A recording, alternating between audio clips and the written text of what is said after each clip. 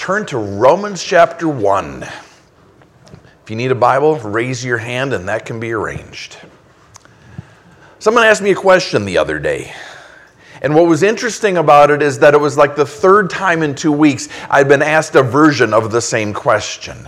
And the question was, why lay my life down to serve the Lord, Patrick? Because if I serve the Lord, I'm serving God, but I'm also serving His people, and you know how people are. If I'm serving the Lord, I'm serving His people. And the response is going to be ingratitude. The response is going to be hard-heartedness. The response is going to be disappointment. And when I make it through all of that, when I do it well, when I serve faithfully, the reward for serving the Lord will be more to do. The reward for service is more service, which means more people, and more hard-heartedness, and more disappointment. And what is the point? It's interesting because when someone asks me a question sort of proximate to my study time, it's usually a good bet that the answer is going to be in the weekend's message. And when 2 or 3 people are all asking me the same thing leading up to a study, almost always the Lord has something to say about that exact topic. I know when that happens, God is getting ready to answer in His Word. It's the same principle. Quick sidetrack, but it's the same principle. When someone rolls into church with their hair on fire, got to talk to you, got to talk to you, got to talk to you. And like, okay, sit in service, listen to Jesus, and we'll talk. No, I need to talk now. Have someone else teach for you because you and I, we've got to talk now. No, sit in service. No, but I really need to talk. Okay, but first, try to listen. And when I say that, when someone says that, because we say that, we're not being unkind or insensitive, legalistic. No, our point is God knows you're here. He saw you coming. He knew you were going to be here, and if you're willing to listen, odds are there's an answer waiting in His Word better than anything that me or the other pastors and elders could come up with. And that's true today. This morning, God answers this question, why do we serve? Better than I could. Romans 1, we left off last week in verse 17. Paul was quoting from Habakkuk 2:4, the just shall live by faith. And we talked about how that's really a clean, concise articulation of the gospel. How we accept by faith Jesus' death on the cross as payment for our sins. And when we do, we are made justified. It's just as if we never sinned. When we accept Christ's death by faith, we're made just, and so we have eternal life with Him. Jesus trades places with us. So having said that, having reminded us of that, of the gospel, Paul goes on to do something interesting. Paul knows that a diamond shines most brightly, you know this, against a black background. So having just laid the gospel on us, the just shall live by faith, with all of its beauty, all of its magnificence, all of its splendor, he then goes on to say, verse 18, for the wrath of God is revealed from heaven against all ungodliness and all unrighteousness of men. Notice the parallelism. Verse 17, the righteousness of God is revealed. Verse 18, the wrath of God is revealed.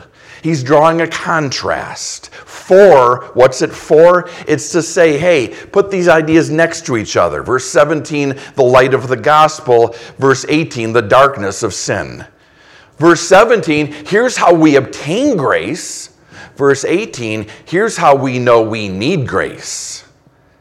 And this subject, those two ideas side by side, wrath and grace, Paul is going to dwell on, he's going to expand on, he's going to amplify for the next 2 chapters. Rest of chapter 1, all of chapter 2, first half of chapter 3. How God's wrath teaches us our need for grace. We're not going to get back to the gospel until like verse 20 of chapter 3. which is why I'm going to pause this morning only halfway through verse 18, not even halfway. And in fact, I'm going to back up from where we were, and I'm only going to talk about the first 5 words. For the wrath of God. That's our text this morning. Because before we talk about how it's revealed, that's where Paul is headed. The wrath of God is revealed, and he's going to tell us where and how and when and for whom.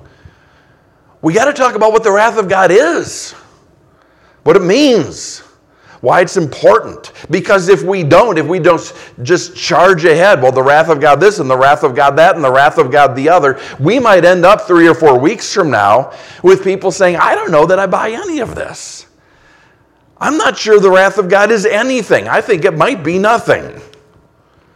And that's a bad place to end up. You're looking at me skeptically. I know that look. You're saying, come on, Patrick, we know about the wrath of God. It's not hard. What is there to know? God hates sin. Not a hard concept. Let's move on.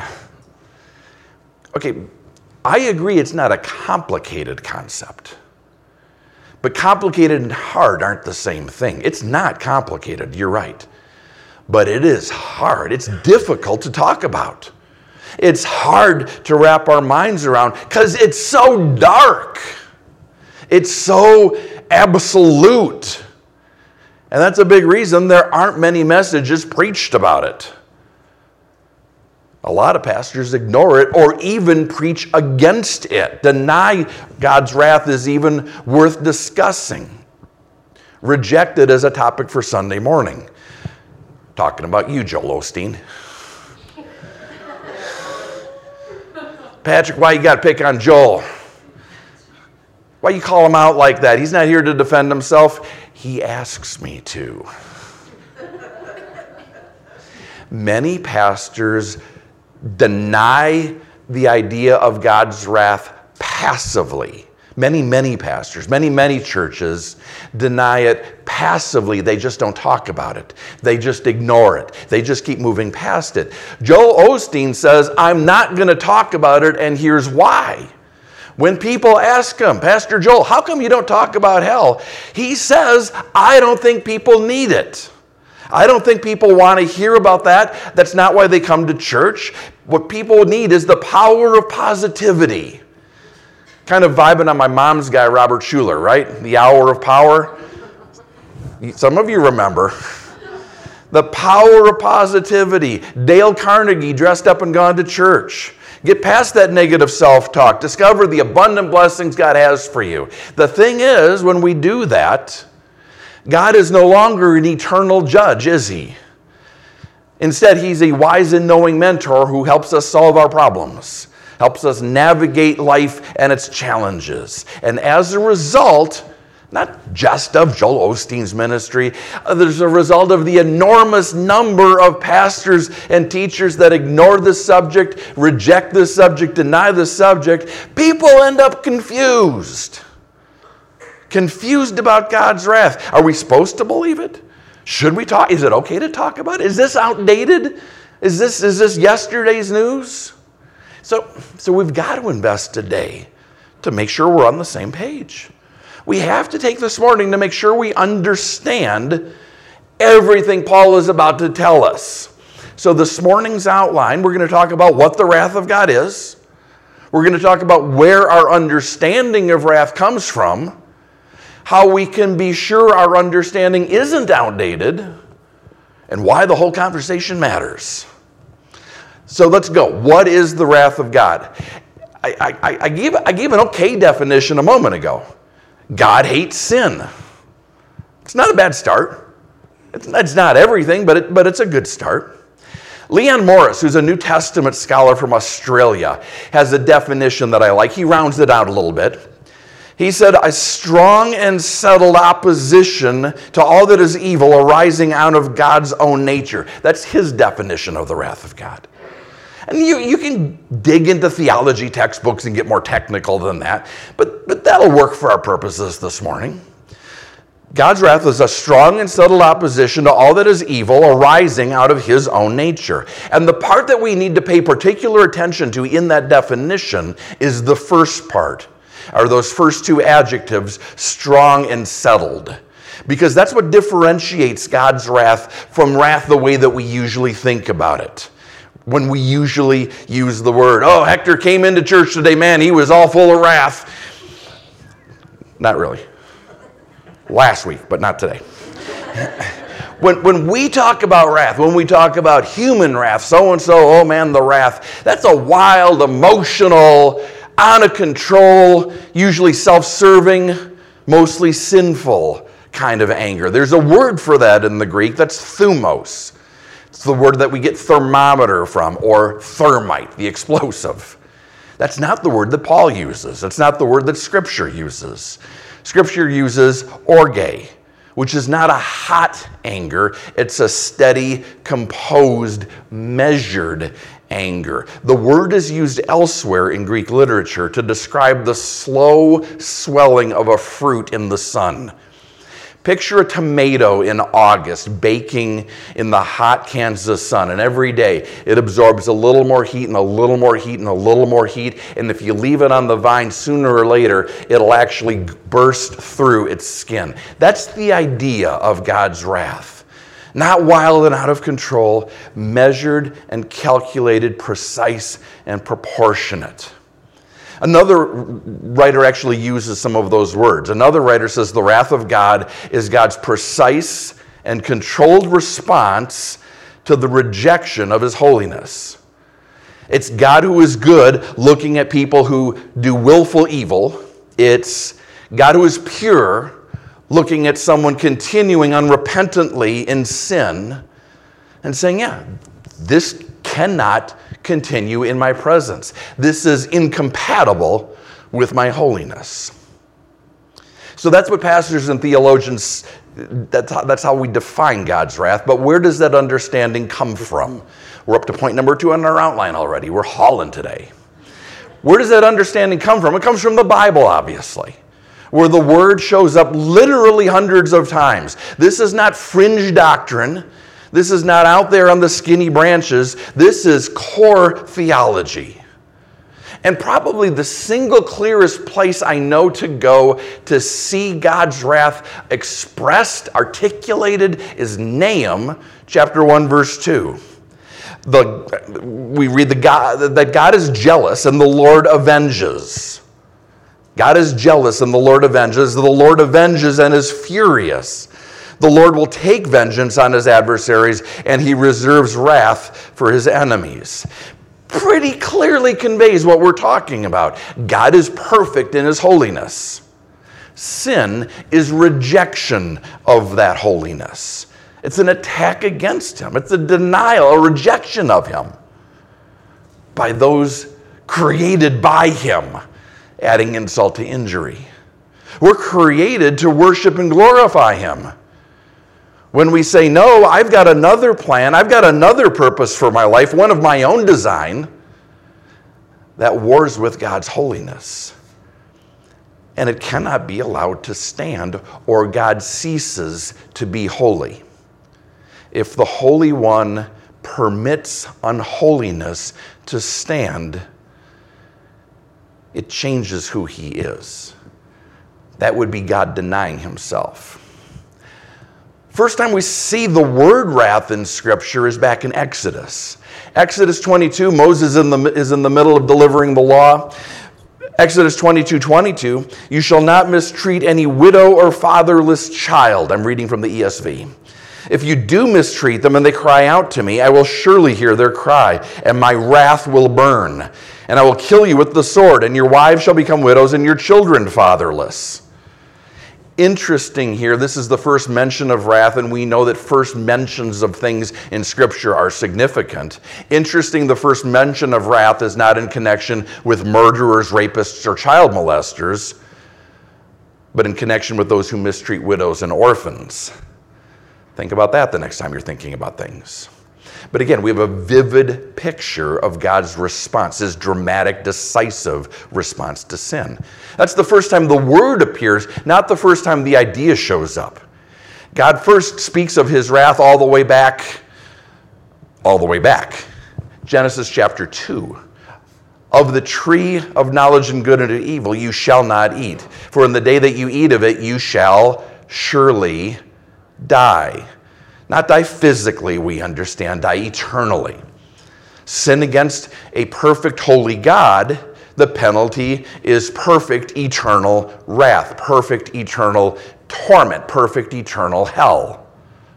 The point is, from the beginning of creation, we see God in his first dealings with humanity instructing us about wrath. One of the first things he wanted us to know. This is the line. If you cross it, there are consequences. And that instruction continues through the law, continues through the prophets, as we've seen, continues through the Psalms. So we have no reason to be confused. We have no excuse, for as long as God has been dealing with us, he's been teaching us about wrath. He's been telling us, here's what you need to know about my holiness. Thing is, as long as God has been warning us about wrath, Satan has been whispering in our ear, it's a bunch of hooey. It's not really true. God's lying. And for as long as God has been teaching us about wrath, people have been doubting. And people have been asking, I don't know, Lord. I mean, maybe Satan's got a point, because I'm looking around and I don't see your wrath any of the places I expect to see it. Habakkuk 1:13, the prophet expresses what a lot of us have felt. You are of purer eyes than to behold evil and cannot look on wickedness. That's what you say. That's what you tell us about yourself, God. That your holiness cannot have any dealings with unholiness. Okay, so here's my question. Why do you look at those who deal treacherously and hold your tongue when the wicked devours a person more righteous than he? Why do the wicked prosper and the innocent suffer so always? Where's your wrath for them? Especially when someone sins against us. There, right there, God, did you see? Bring it, Jesus! And he doesn't. I'm like, where's your wrath for their sin? I thought your wrath was a thing. I don't see it. It's still there.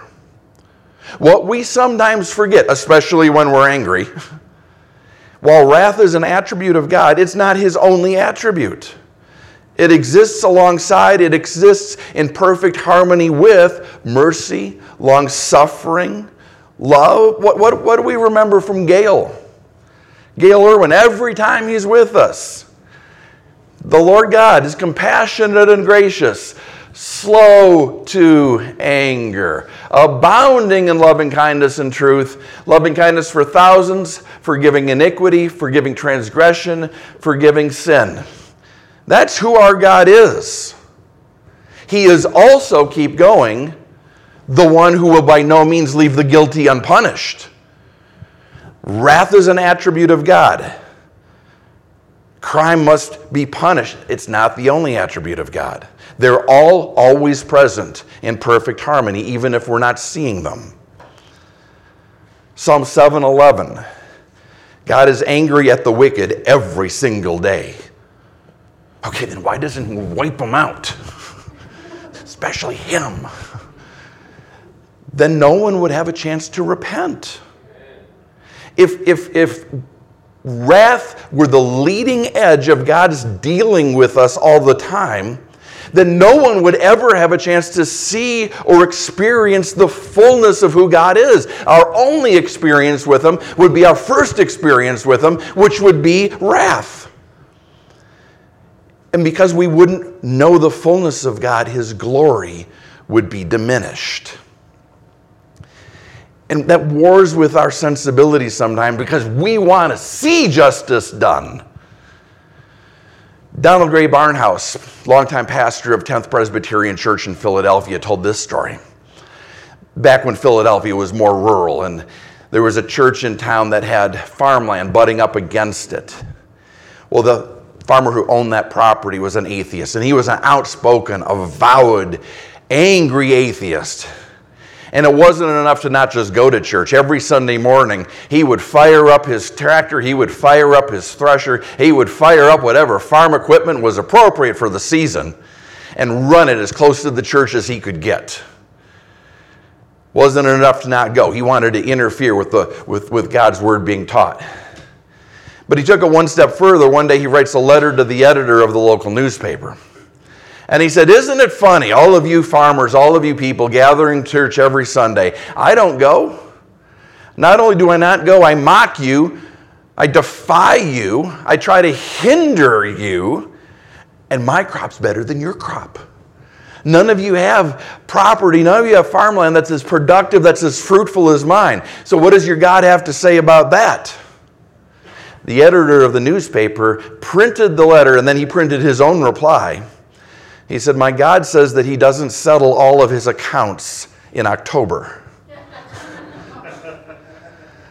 Sometimes there's a lag. Doesn't mean that his wrath isn't there. The fact that he doesn't immediately display it means that he's giving us an opportunity to change our mind, to change our heart. He keeps reminding us of his wrath. In fact, at every new chapter in God's dealing with his people, he's careful to provide a reminder of his wrath, a dramatic reminder. The flood, for example, Sodom and Gomorrah, Pharaoh and the Egyptian army drowning in the Red Sea, Nadab and Abihu struck dead for touching the Ark of the Covenant. I could keep going, but you see where I'm going.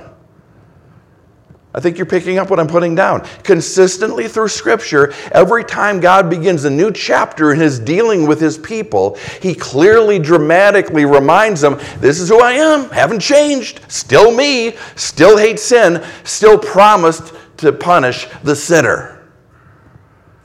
But I also still love. I'm also still merciful. Ezekiel 18:23, I still take no pleasure in the death of the wicked. 2 Peter 3:9, I'm still willing that none shall perish, but all would come to repentance. What's he saying? I will judge sin, and I'll remind you of that from time to time, but I'm also going to remind you I'd rather not. Isaiah 28:21, one of my favorite verses. It's precious. We talked about it a few weeks ago in our Wednesday study. Isaiah 28:21, God says, judgment is my strange work. Translators struggle with that adjective. Strange, alien, peculiar, unusual, awesome. But they all mean the same thing. God's willing to be glorified in his wrath. He would prefer, he would rather be glorified in mercy. And that's good, or none of us would be here. Brings up an interesting question, though. We read a lot about God's judgment in the Old Testament. Most of the verses that I've been citing are Old Testament verses. And we see God's wrath in the Old Testament, right? Stoning for this and stoning for that. Genocide prescribed by God. Hey, go wipe out the Canaanites. Men, women, children, all of them. God commits genocide, the flood. Everybody, one family, gone. So is that really the God we worship today? Some would say by the time we get to the New Testament, our consciousness has been expanded. Our understanding of God has evolved. It's actually what I was taught in high school. Not Christian high school, just secular high school. Teacher handed out a copy of Sinners in the Hands of an Angry God by Jonathan Edwards, a sermon that he preached during the Great Awakening in the late 1700s. And I'm not going to read the whole thing because it's long, but it's a commentary on some verses in Deuteronomy having to do with God's wrath. And he says, the God that holds you over the pit of hell, much as one holds a spider or some loathsome insect over the fire, abhors you. God abhors you and is dreadfully provoked. His wrath toward you burns like fire. He looks upon you as worthy of nothing else but to be cast into the fire. He is of purer eyes than to bear to have you in his sight. You are 10,000 times more abominable in his eyes than the most hateful, venomous snake is in ours. Okay, that's a powerful poetic description of God's wrath. So the teacher has us read that and then goes on to say, hey, just as society has evolved from autocracy, from divine right absolute monarchy to democracy, so too have we outgrown the picture of God as angry, that Old Testament obsolete, limited view of an angry, tyrannical God. We've evolved into worshiping a God who is love. It's a widely held belief. It's a popular perception. So why isn't it correct? Third point on your outline, how do we know that our perspective on God's wrath isn't sadly, tragically outdated? Well, first of all, let's pause and acknowledge that there's a false dichotomy here. The Old Testament God is not always angry all the time. That's not all we ever see of him. The verse that we read in Exodus, the verse that Gail always reminds us of, things like that show up again and again in the Old Testament. Psalm 103:8, the Lord is merciful and gracious, slow to anger, overflowing in mercy. Verses like that again and again. God not just telling us about himself, but all through the Old Testament, God showing us that's who he is. Jonah preaches to the Ninevites. They repent, and God withholds judgment. Hagar is alone in the desert, and God has mercy and provides for her. Hosea, God shows mercy. In fact, every time we touch down in the prophets, it's not long before we notice, hey, wait, even in judgment, God remembers mercy. That's the through line of prophetic scripture. Even in judgment, God remembers mercy. That's the God of the Old Testament. There's plenty of love, is my point. Plenty of love associated with God in the Old Testament. And when we get to the New Testament, whole lot of wrath going on. We're barely in the New Testament, and there's John the Baptist warning about the wrath that's to come. Well, Patrick, you see, John the Baptist was the last of the Old Testament prophet. I get that. So let's talk about Jesus. Jesus speaks of wrath a ton. Matthew 10:38.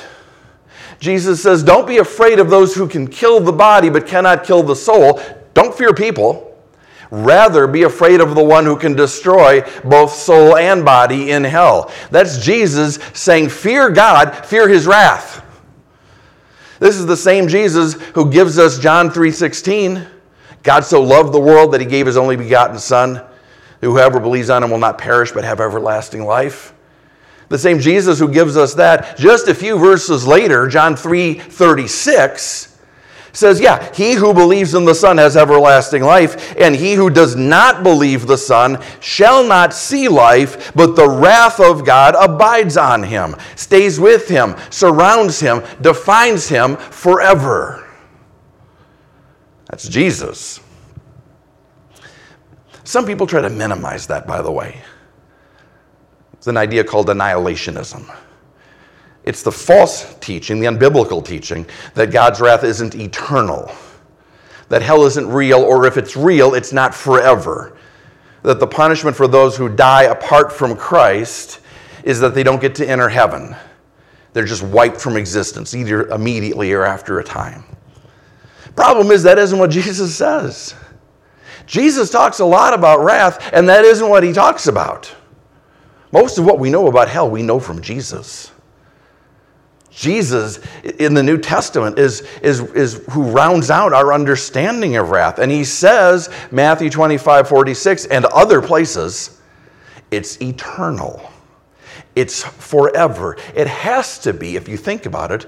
Otherwise, death would be a reward. If God's wrath isn't eternal, death would be an escape. I get to live my life for me. I get to wallow in sin and unrighteousness, and when I die, I get away with it. That doesn't sound like God. That doesn't sound like perfect justice. No, Jesus taught wrath. Acts 5, beginning of a new dispensation, beginning of the age of grace, we have what we expect, a demonstration of wrath. We have Ananias and Sapphira. They shuck and jive about their faithfulness to give to the church. God strikes them dead. Why? A demonstration of wrath. Why doesn't that happen in every single church that's ever been a church? Because we have that example, and God is hoping that we'll heed it. Again, if God poured down his wrath on everyone who deserved it the moment that they deserved it, there wouldn't be any people. He demonstrates his wrath once, hoping we'll see it, hoping we'll learn. Acts 5, he demonstrates his wrath. Acts 10, one of a bunch of places we see the apostles preach wrath. Peter and Cornelius' household. Hey, you need to seek forgiveness because God is still in the sin judging business. You need to seek forgiveness because God's wrath is still waiting for you. And then fast forward all the way to the end of the New Testament. When we get to Revelation, when we get to the day of wrath, that's what Zephaniah calls it. God is judging the world for sin. Who is it that delivers the wrath to the world? Yeah, Revelation 6, people of the earth are crying out, mountains fall on us, hide us, protect us, save us from the wrath of who? The wrath of the Lamb. This evolved Jesus, loving Jesus, meek and mild, is the one who delivers God's holy wrath upon an unbelieving world. And to come full circle, we shouldn't be surprised. That's what the Old Testament told us to expect.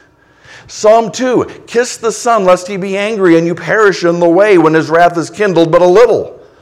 Blessed are those who put their trust in him. Kiss the Son. Run to him. Believe on him, trust in him, be embraced by him. It's the only way to escape punishment for your sin. Don't be confused by God's patience. He'll delay his justice. He'll give us time for his Holy Spirit to call us to repentance. He'll give us room before he takes justice. He will delay his justice, but he will not deny his holiness. God's response to sin is wrath, period. His wrath is certain, period. The only thing that's not certain is who receives it. Will we take it ourselves for our sin, or will Jesus take it for us? That takes us to our final point. Why does this matter? Well, that's the big reason right there. God's wrath is waiting for everyone who dies apart from Christ. That's why we talk about it. There's a scene in MASH for, old people like me. It's still on in reruns. Thank you. So Hawkeye and BJ and whoever is sitting around there talking about the horrors of war. And along comes Frank Burns, and he's listening to this peace-loving diatribe. And Frank Burns, the unthinking, flag-waving guy, says, if it wasn't for war, you wouldn't know what peace was, buddy. For once, Frank is right. I think it's the only time in the whole series Frank gets it right. If it wasn't for war, we wouldn't know what peace is. Not really. If it wasn't for God's wrath, we wouldn't understand grace. Not really. If we don't understand the depth of what we're saved from, we can't really understand the height and the magnificence of what we've been saved to. God created us to love and worship him. We chose to love and worship ourselves. Every one of us did. God created us. He gave us life. He asked us to give him glory. And we said, no, this is my life and I want my own glory. Every one of us did. God says, hey, I'll show you the way. And we said, no thanks, go in my own way. Every one of us. Every one of us chose to reject God's eternal love. Which means that every one of us earned, chose, deserves God's eternal wrath. Except Jesus. Jesus intervened. Jesus chose to drink the cup of God's wrath for us. Chose to let the Father crush him instead of us. Chose to bear in his body the full measure of God's wrath for our sin. For every one of us. And he didn't have to.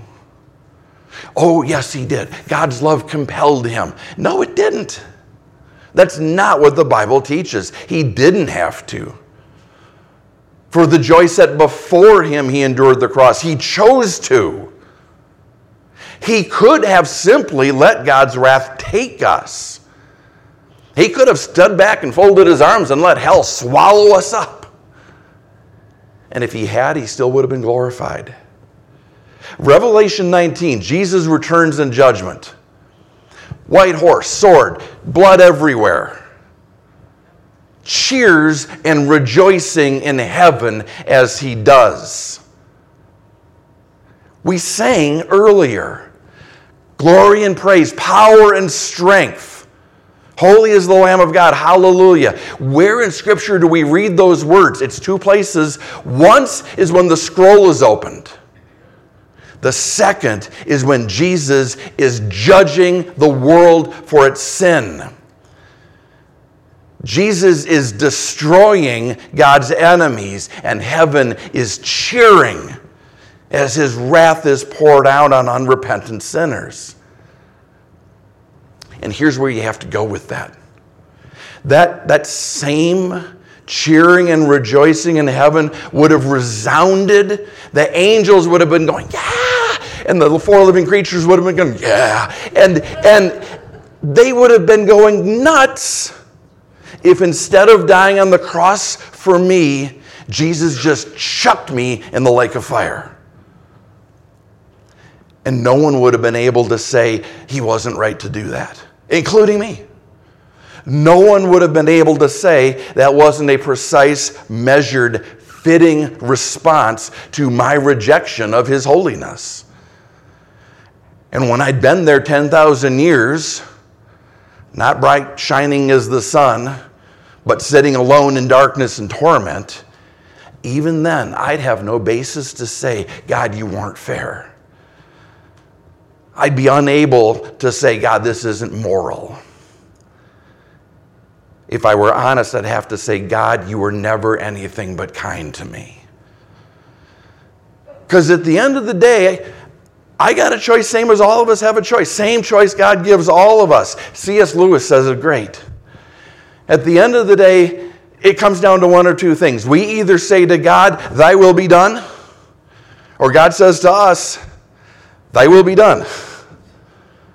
If we reject God's mercy, God will say to us, have it your way. Thy will be done. You've chosen wrath.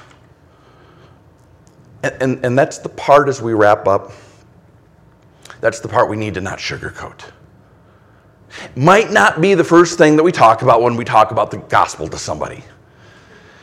Because it is still the kindness of the Lord that leads us to repentance. But we can't leave it out entirely. If we just say, hey, choose God and be with him forever, or reject God and be apart from him forever, that's sort of a safe way of sharing the gospel. But if that's where we stop, we risk someone saying, you know, that's not bad. I'm doing okay without God. I like my life without God. Reject God, be apart from him forever? Yeah, you know what? I'll make that deal. We have to keep going, and we have to say, no, you need to understand where this road leads.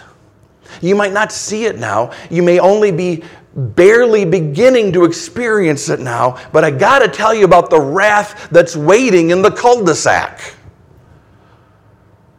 If we don't tell people the whole story, we're not giving them the whole gospel. Last weekend, I can't remember where it was in service, but one of the songs that Hector led us in was In Christ Alone. Modern hymn, popular, well-loved, for good reason. It's lyrically fantastic. So here's the story. The Presbyterian Church, Presbyterian USA, the liberal part of the Presbyterian Church after they split, wanted to include that song in their new hymnal. This was like 2013, I think. But they wanted to change something. They went to Keith and Kristen Getty and Stuart Townend, who wrote the song, and said, hey, we love your song. We want to use your song. We just want to tweak it a little bit. That line where you say, on the cross where Jesus died, the wrath of God was satisfied, that's kind of depressing. That's dark. Let's change it to, on the cross where Jesus died, the love of God was magnified. Wouldn't that be more uplifting? And to their credit, Keith Getty and Stuart Townend said, no, you can't do that. And no, you can't do it. We own it. But you can't change it. We don't give you permission, because if you change that line, it changes what it means. It changes what the gospel says. If you change that line, you take away something we need to be talking about. What does separation from God mean? It means instead of joy everlasting, there's agony unending. We can't shy away from that. You ever think about why, of all of the ways the Redeemer of humanity could be put to death, he was put to death on a cross? And I get that there's a lot of reasons why Jesus came at the time that he came. Roads and language and peace and so forth. But I don't think that the cross is irrelevant to Jesus coming when he came. Because I think that the cross gives us the most vivid picture possible to allow us to glimpse what it is to bear God's wrath. The beating with fists and with feet, the lashing with stone and metal knotted into leather, the thorns driven like fishhooks into his skull, his beard torn out, hung naked, bleeding, in shock, in the sun, dehydrated, nails driven through his hands and feet, acidosis happening in his lungs, having to pull himself up by those nails to draw breath for hours and hours. That's God turning back the page just a little bit and allowing us to glimpse wrath. And he wanted us to. He wanted us to look and not turn away. Why? Because the better we understand wrath, the better we can picture it, the more real we allow it to be, the better we understand what Jesus did. And the more fully we understand what our response should be. Paul's going to spend the next 11 chapters on this theme. Today has been a go slow so we can go fast. Because he's going to take 11 chapters to unpack this and amplify it and delve into it. But when he's done saying, okay, here's the need for grace, wrath, and here's the meaning of grace, the cross. When he gets to chapter 12, he's going to tie all of that up in a bow, and he's going to lay a therefore on us. Because of all that, he says, because God in his grace delivered us from wrath, therefore, Romans 12:1, present your bodies to the Lord. That's the answer to the question, why do we serve? Because God in his grace delivered us from wrath. A modern translation I came across. I plead with you to give your lives to God because of all that he's done for you. Let them be a living and holy sacrifice, the kind he'll find acceptable. This is truly the way to worship him. We aren't saved to go back to serving ourselves. That's what got us in the place we needed to be saved from. Makes no sense that God would save us only to have us go back to doing the thing that nailed Jesus to the cross. We've been saved from wrath. For what? To do the thing we were made to do. To do the thing that God always intended for us to do. Love him. Worship him. Serve him with our lives. We need to not turn away from the cross. We need to not once over lightly God's wrath. It's in knowing what we were saved from that we begin to lay hold of everything we're saved to. Lord, thank you for the cross. And we say that not comprehending the wrath that Jesus experienced. But you've given us a glimpse. You've told us why. You've told us what.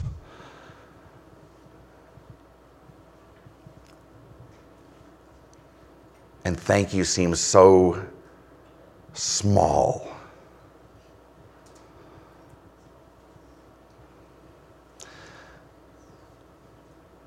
So, Lord, we call upon your name. Would you deepen our understanding, our appreciation, and our conviction to respond to your sacrifice with sacrifice, to respond to your death by handing over our lives. Lead us, Lord.